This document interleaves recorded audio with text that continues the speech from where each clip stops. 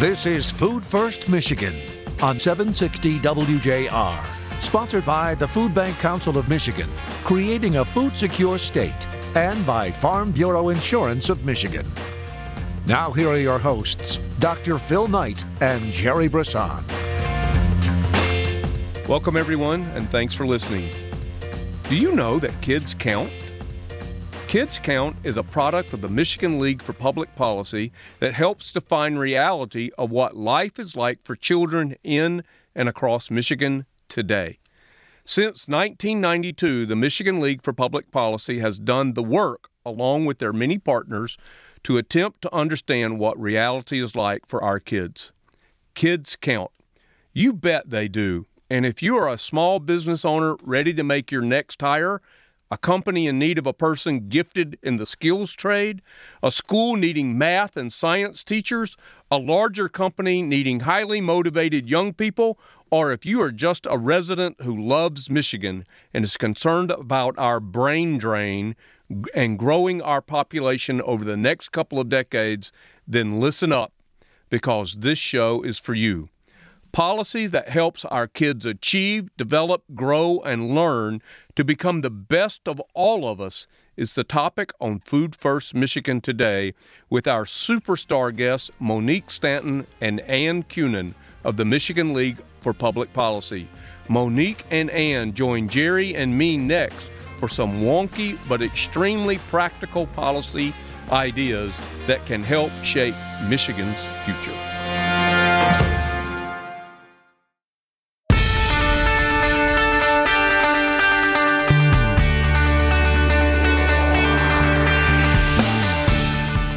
Welcome back, everyone. As promised, Jerry Brisson is here in our WJR studio. Jerry, great to see you, as always. Always a pleasure. And let me just say, the studio looks 10 times better today than usual. But you can take it from there. Thank you, Jerry. I appreciate that, although you do have a nice sport coat on. So, as promised, folks, our superstar guests today are Monique Stanton, who is the CEO and president for the Michigan League for Public Policy. And Ann, you're the Kids Count guru.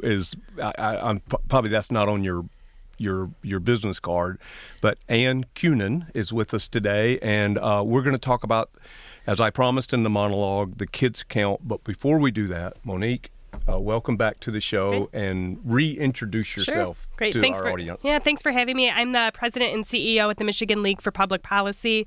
The League is a 111-year organization that has been focused on improving the health, the economic security, economic justice, well-being of children, adults, and families in Michigan. We're home to Kids Count, which is our annual profile about the health and well-being of kids, families, and young adults in our state. That's awesome. Well, welcome back to the show. We were able to be together with Paula Cunningham for a segment up at the policy conference on Mackinac Island, and you were so great at that segment that we had to have you back. Yeah, anytime. Talk. Yeah, we appreciate it. So thank you. And welcome to the Fisher Building and WJR and Food First Michigan, and please introduce yourself. Yeah, hi, I'm Ann Cunin. I'm the Kids Count Policy Director at the League. So Kids Count is part of a national network. We exist in every state, and in Michigan, we collect data on kids at the state and local level. Awesome. Well, we're here to talk about Kids Count today, and one of the things I love about y'all's efforts in the study and the research is that it truly defines reality of what life is like for kids in Michigan. So, Monique, let me just throw that over to you and say, how did this start and why does it matter?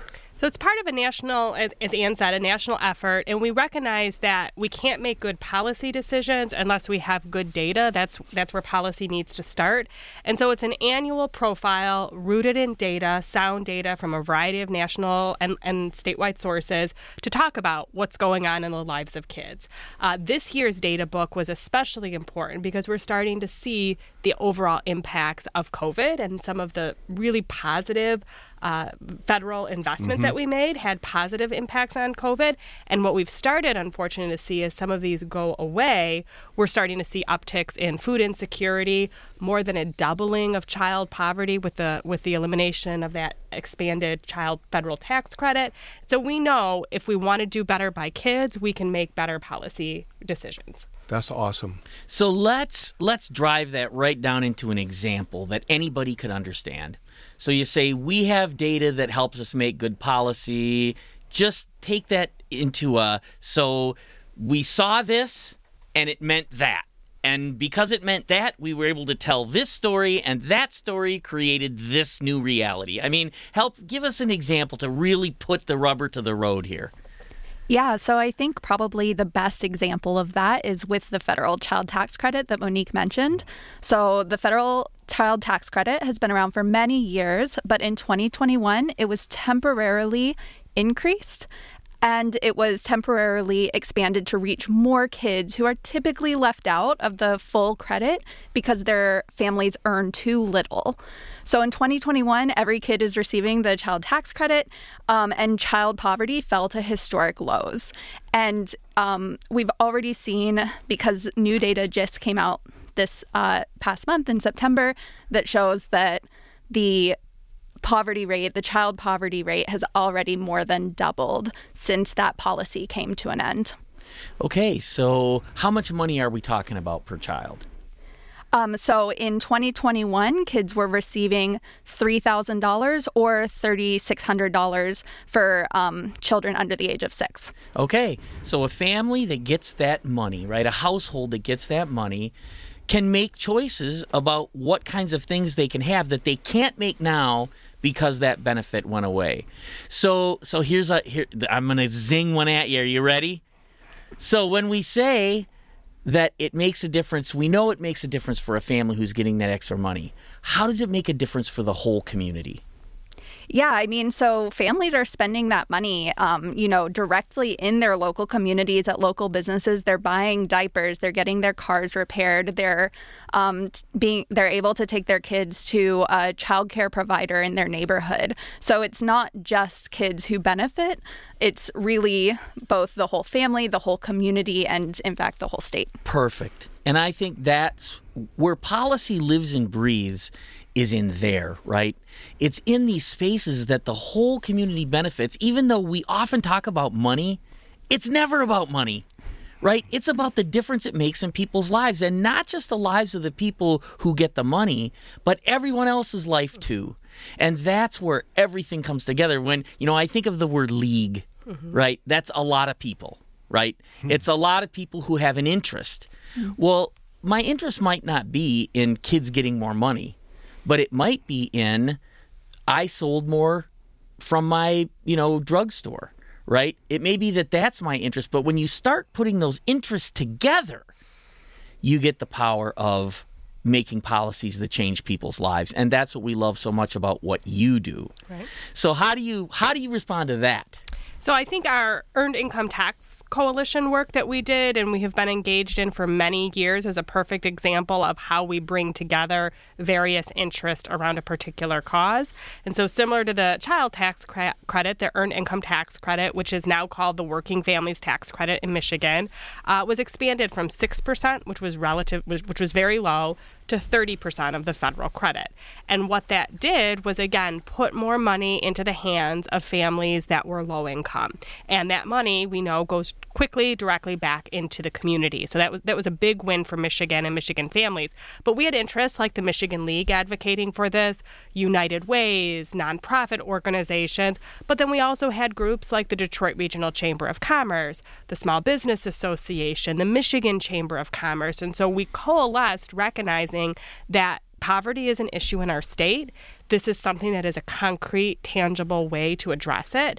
Is it the only thing that we need to do to address poverty in Michigan? Absolutely not. But it is one of the tools that we can use to help alleviate it.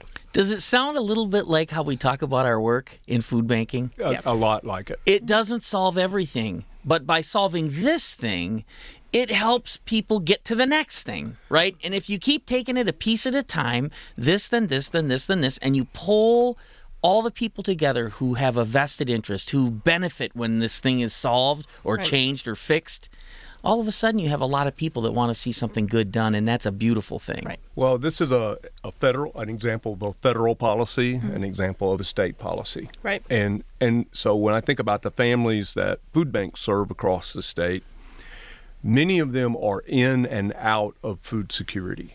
So they've got enough resources for 3 out of the 4 months, weeks of the month. But that fourth week is pretty tough. Mm-hmm.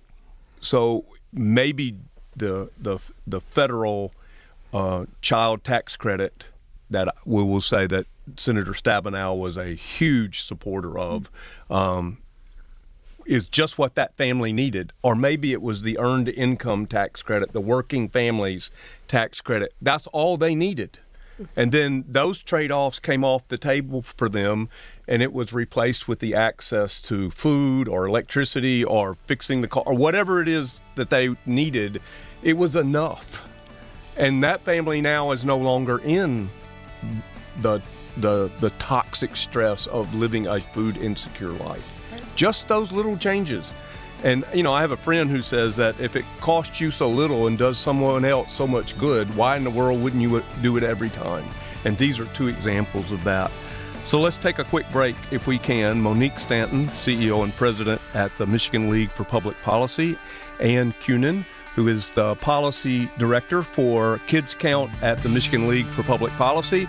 That's Jerry Brisson. I'm Dr. Phil Knight. We're all 4 back with you in just a moment.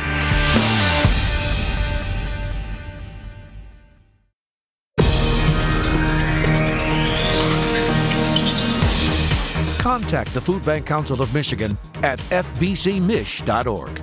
Now back to more Food First Michigan with Dr. Phil Knight and Jerry Brisson. Welcome back, everyone. We're here at WJR Studios in the Fisher Building, downtown Detroit. Jerry Brisson, myself, Dr. Phil Knight, Monique Stanton, CEO and President at Michigan League for Public Policy, and Ann Kunin, the Policy Director for Kids Count. And this question's for you. You talked about the data a little bit in the segment we just had, but how do you get that data? And probably the better question our listeners will all want to know: how confident are you in the data and the conclusions that we can draw from it? Yeah, so I think what's important to note about the data from our book this year is that it's all mostly from 2021.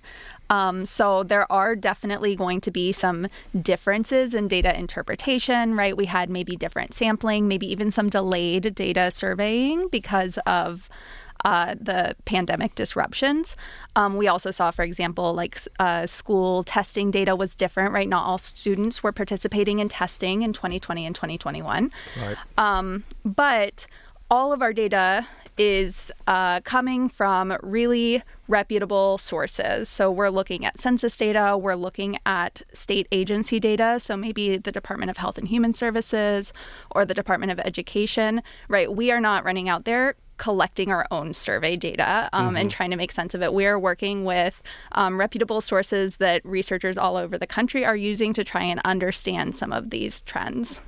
Okay. Great. And can I jump in there? So sure, one thing that's really important about data, we talk about the census. I know that this is something that food organizations and organizations addressing food insecurity have worried about, is making sure that we have a good census count. So the next census is in 2030, which is 7 years away, but we're starting the planning process right now for the census. And for lots of different reasons, because of COVID, because of administration changes, there were issues in making sure that we had a solid count. And we need to do everything that we can to make sure that in 2030 that this count is as strong as possible, because so much of our federal resources are allocated based on census data. So WIC funding, SNAP funding, Medicaid, congressional seats, so much is related to that. And if we miss people, it's a significant problem.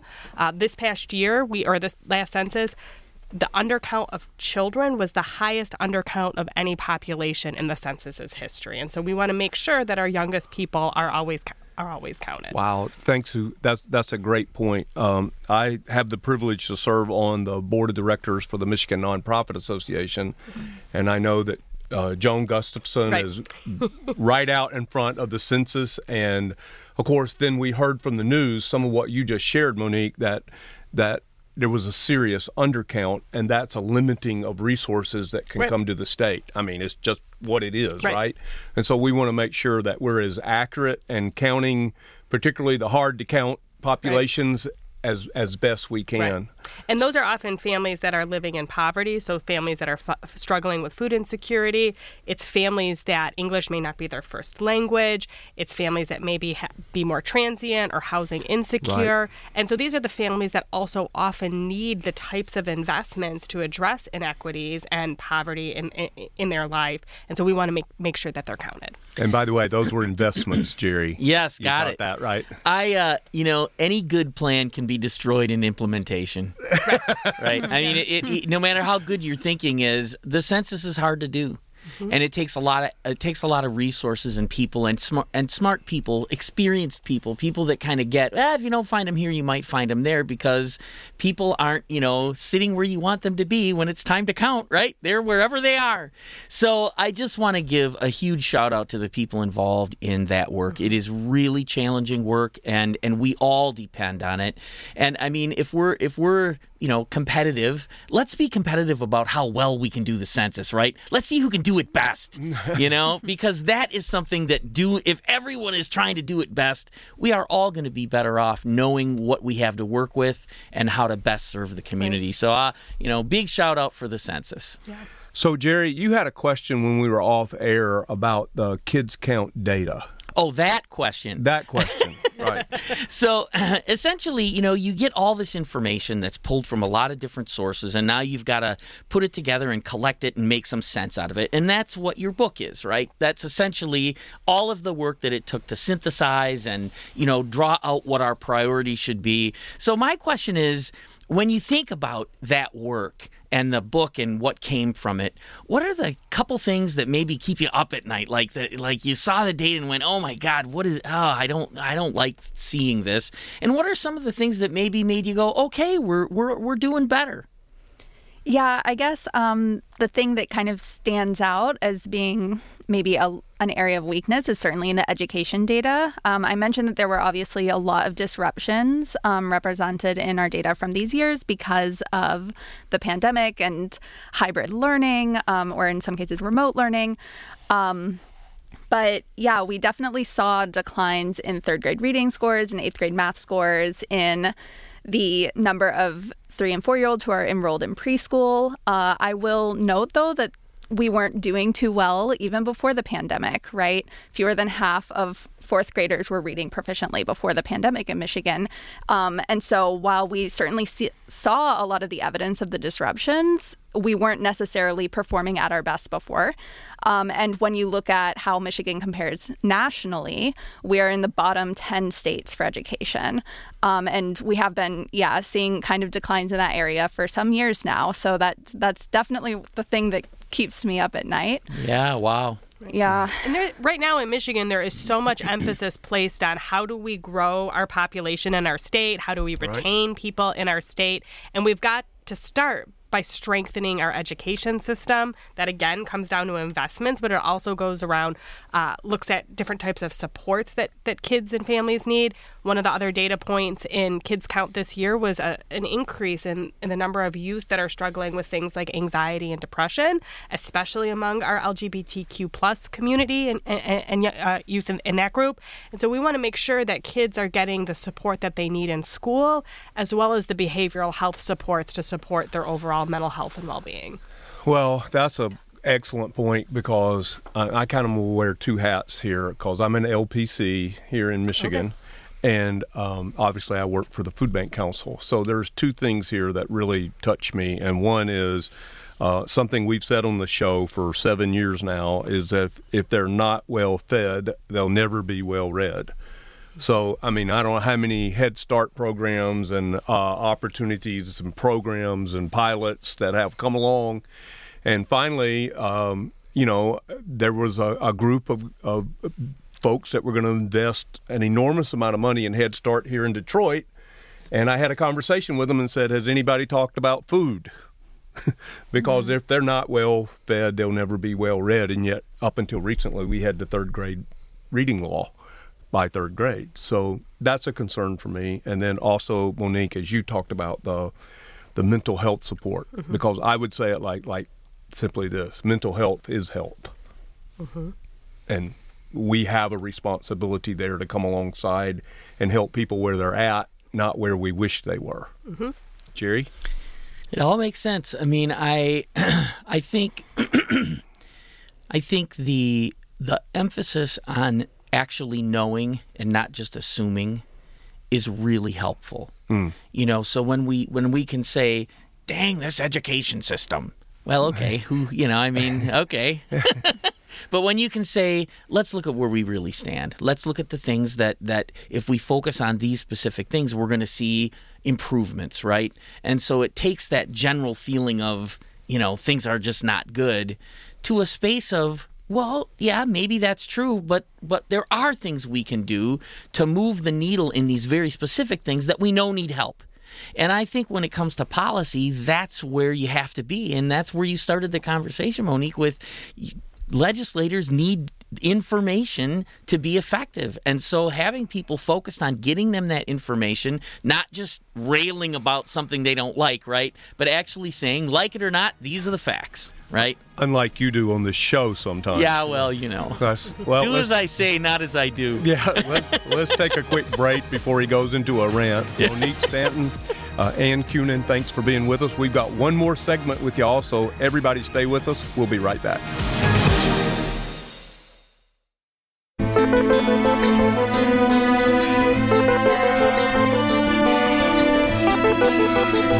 Food First, Michigan. Once again, here's Phil and Jerry. Welcome back, everyone. Thanks for being with us. Jerry Brisson, Dr. Phil Knight here with you with Monique Stanton and Ann Cunin, and policy director, I should say, for Kids Count. And I'm going to start this segment probably the way I should have started the entire show, and that's going to be to say thank you.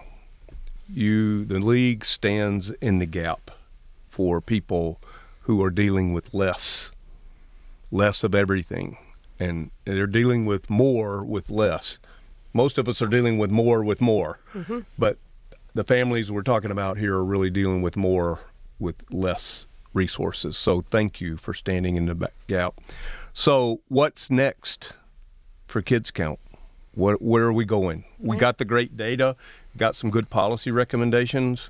Talk about the work. Right. So our advocacy process is rooted in our data, and so we work. The next thing that we're starting is something related to 2025, which feels really far away, but it's the budget cycle. The budget process for planning for 2025 is happening right now, and there were some historic investments made in Michigan that we want to make sure that we continue, rooted in, again, that policy data that comes out of Kids Count. So one of the big things is this year we've invested $160 million to provide free breakfast and lunch to public school students in Michigan. This was transformational for kids and families. We want to make sure that this wasn't a one-year blip. We want to make sure that every year that this is done. And so we're working on that as a big advocacy priority. We're starting to have some conversations rooted in that issue of childhood poverty. Childhood poverty, we can see, is a policy choice. We shouldn't be making that policy choice where kids are struggling day to day. We know because of toxic stress, it impacts their brain development, it impacts their long-term outcomes. So how can we address childhood poverty? So can we create a Michigan-specific child tax credit that is targeted towards people with the lowest incomes in Michigan? Can we do things like expand the RX Kids program in Flint, which is giving cash to pregnant people and parents with children under the age of 1, so they're able to make choices in their lives about how to address the priorities that they need most? Can we overhaul and expand our child care system so kids are getting a healthy start and parents are able to work? These are big things that we know will have long-term positive impacts on families. And one of those things, you'll be happy to know that Dr. Mona is scheduled to be on the show in the next few weeks to talk about that very project. It's right exciting. There. That's a immediate difference maker in the lives of families. And what we're hoping is that this is something that starts in Flint, but could be a way that we transform how we think about our social safety net in Michigan. So Michigan, we talk about TANF, that's our cash assistance program, the temporary assistance program for needy families. We only spend 6% of our TANF dollars on cash assistance, direct payments to cash. That is abysmal. Most of those other dollars are used for other things. Some of those are really positive, but other things in our budget and aren't addressing the issue of poverty. So things like RX Kids can really transform how we think about our social safety net. And I would agree with you. I think TANF, we have a pretty abysmal record in the state in regard to how we use TANF dollars. For longtime listeners to the show, none of them are shocked by what I just said. No, I would not. Because we've done entire shows on TANF and how it is being spent, and certainly would like to see improvement. So Ann, what's next for you as the Kids Count director? How does everything that Monique just said play out into your daily activity? Yeah, so we share the same budget priorities, right? We are very much looking at how other states are implementing their own state child tax credit. So this year alone, 11 states have either expanded or created a brand new child tax credit. One of them is Minnesota, has now the largest child tax credit. So there is some, good news there that we can see what it might look like in Michigan. But then also really focusing in on childcare. We know that this is a huge need for families. We know that it's affecting our entire economy when families can't access or afford care for their youngest kids. So we're really looking at how can we make childcare universally available in Michigan. And just to be clear, if a family says, okay, I can go to work, and if I do, I have to find a place for my kids, a safe place for my kids to be while I'm at work, right? And then they realize that between what they make at work and what they pay in childcare, they're actually losing money. You're disincentivizing people to advance in that way. And one of the things we know about how people get paid is how much you've worked has a direct impact on how much you get paid. It's one of the reasons for the separation between the pay between men and women, right? And it is unjust, right? It's not right, but that's the truth of how things happen. So this issue of how much it costs to have childcare really does have some deep impacts for small business. It has some deep impacts for families being able to get enough income over time so that they don't need help anymore. It's not just about the child care providers and what they need or about any one thing. It has so many impacts. And we, in food security work, I would say most of us believe that child care is one of the significant contributors to food insecurity in families. So Jerry, you talk about childcare. It really is a two-pronged economic development issue. So you have small businesses, that's childcare providers, whether they're licensed doing this work in their home or they're doing this work at a center, who are often employees that are primarily women. High percentage of people of color are employed by childcare providers who are being paid very low wages. Yeah. So that's a concern. And our economy is dependent on the ability for families to access childcare. And so you're talking about that choice that families need to make between, can I afford this to work? And can you even find a slot right now? We have a number of childcare deserts in our state. We have a number of significantly long waiting lists. That's a problem. We have childcare centers in Detroit and across Michigan that actually have physical rooms available, but they can't find the teachers because they can't afford to pay their wages appropriately. Right now, we have a concern in Michigan. Most child care providers that receive the child care subsidy, so these are for people that are making the lowest amounts of money, their rates are going down between 20 and 21%. We made a policy choice not to extend those rates that were a temporary increase during COVID. And so with that drop, that's going to have a pretty significant negative impact for child care centers. And what we've seen because of issues of concentrated poverty, centers that receive the subsidy typically have a high percentage of kids that are getting paid that way. So that's a really big budget reduction. When you talk about maybe 70, 80, or 100% of your kids, their rates going down by 20 to 21%. Most businesses can't afford that, including child care centers. That's awesome. I mean, really important points. And it's why policy work is hard work and critical work. Right. Because you have to know these things. You have to understand the impact. You've got to then be able to tell the story of what happens to our economy, what happens to communities, what happens, obviously, to the kids and families. But you're right. It is multifaceted and multi-pronged, and it's important to deal with. Well, I could say this, Ann. Something Jerry says on the show quite often is the less you know about a problem, the easier it is to solve. But I'm thankful that you know a lot, and it helps bring these data points into policies, or have the opportunity to do that. So I understand. I'm not sure this is right, and you can probably help me know if I'm right or how wrong I am. Michigan is not the most expensive state for child care, but I understand we're somewhere in the top 10. I don't know where Michigan ranks compared to other states when it comes to childcare costs, but it is recommended that families not be spending more than 7% of their income on childcare, and we know that that's just not realistic for the majority of families, and certainly not for single-parent families in Michigan. Right. Well, that's a great answer. Regardless of where we are, we know it costs way too much. And if you're a family that is struggling or low income or living in poverty, the total percentage of your annual income is higher. So if you're wealthy, you're paying less total percentage of your income than somebody that's at the lower income of the income scale. So that's something to think about too. We see it in inflation. I mean, in so many ways, when we talk about low-income people take longer to recover from any crisis, and part of the reason is exactly this. Their money is tied up in the very necessary things that they need. And so they can't just shift, right? They can't just shift, I'll be able to spend more money on this. I'll take it from over here. There's nowhere to take it from. And so right you are. Really important. So we've come to the end of our time with Ann and Monique on this show, but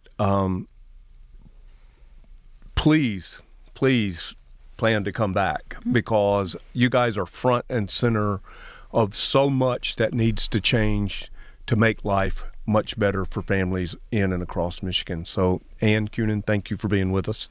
Thank you. It's great to join y'all. And Monique, always great to have you. Thanks. CEO and president for the Michigan League for Public Policy. We're going to give you the last word here, and tell the folks how they can find the league. Sure. So you can go to our website, www.mlpp.org. You can sign up for our newsletter. You can see a weekly roundup of what's happening under the dome in Lansing. You can look at any kind of local map about what's happening in your community in terms of childcare and EITC, and then looking directly for the Kids Count data. It's a great resource for both data and policy recommendations. And we also talk about on our website how you can have a voice in the policy and advocacy process. MLPP.org. MLPP.org. We should say it one more time. MLPP.org. There we go. Monique and Ann, thanks for being with us. Jerry and I will be back to wrap up this show in just a moment.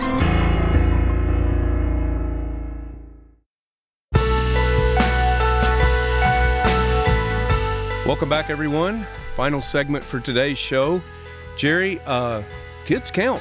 Kids Count. You know, I have always loved that name. It's been around a long time, but it means two things, right? It means kids count, right? They matter.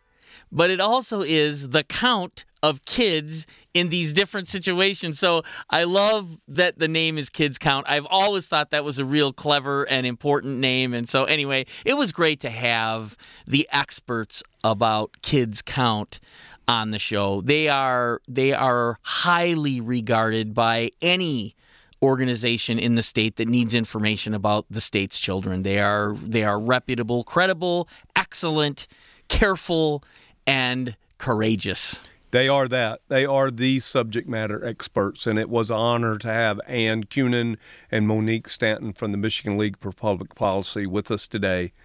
But, you know, some of the things that they talked about, and I said in the monologue that it was going to be a bit wonky, and it's wonky, but it's practical too. It just makes sense.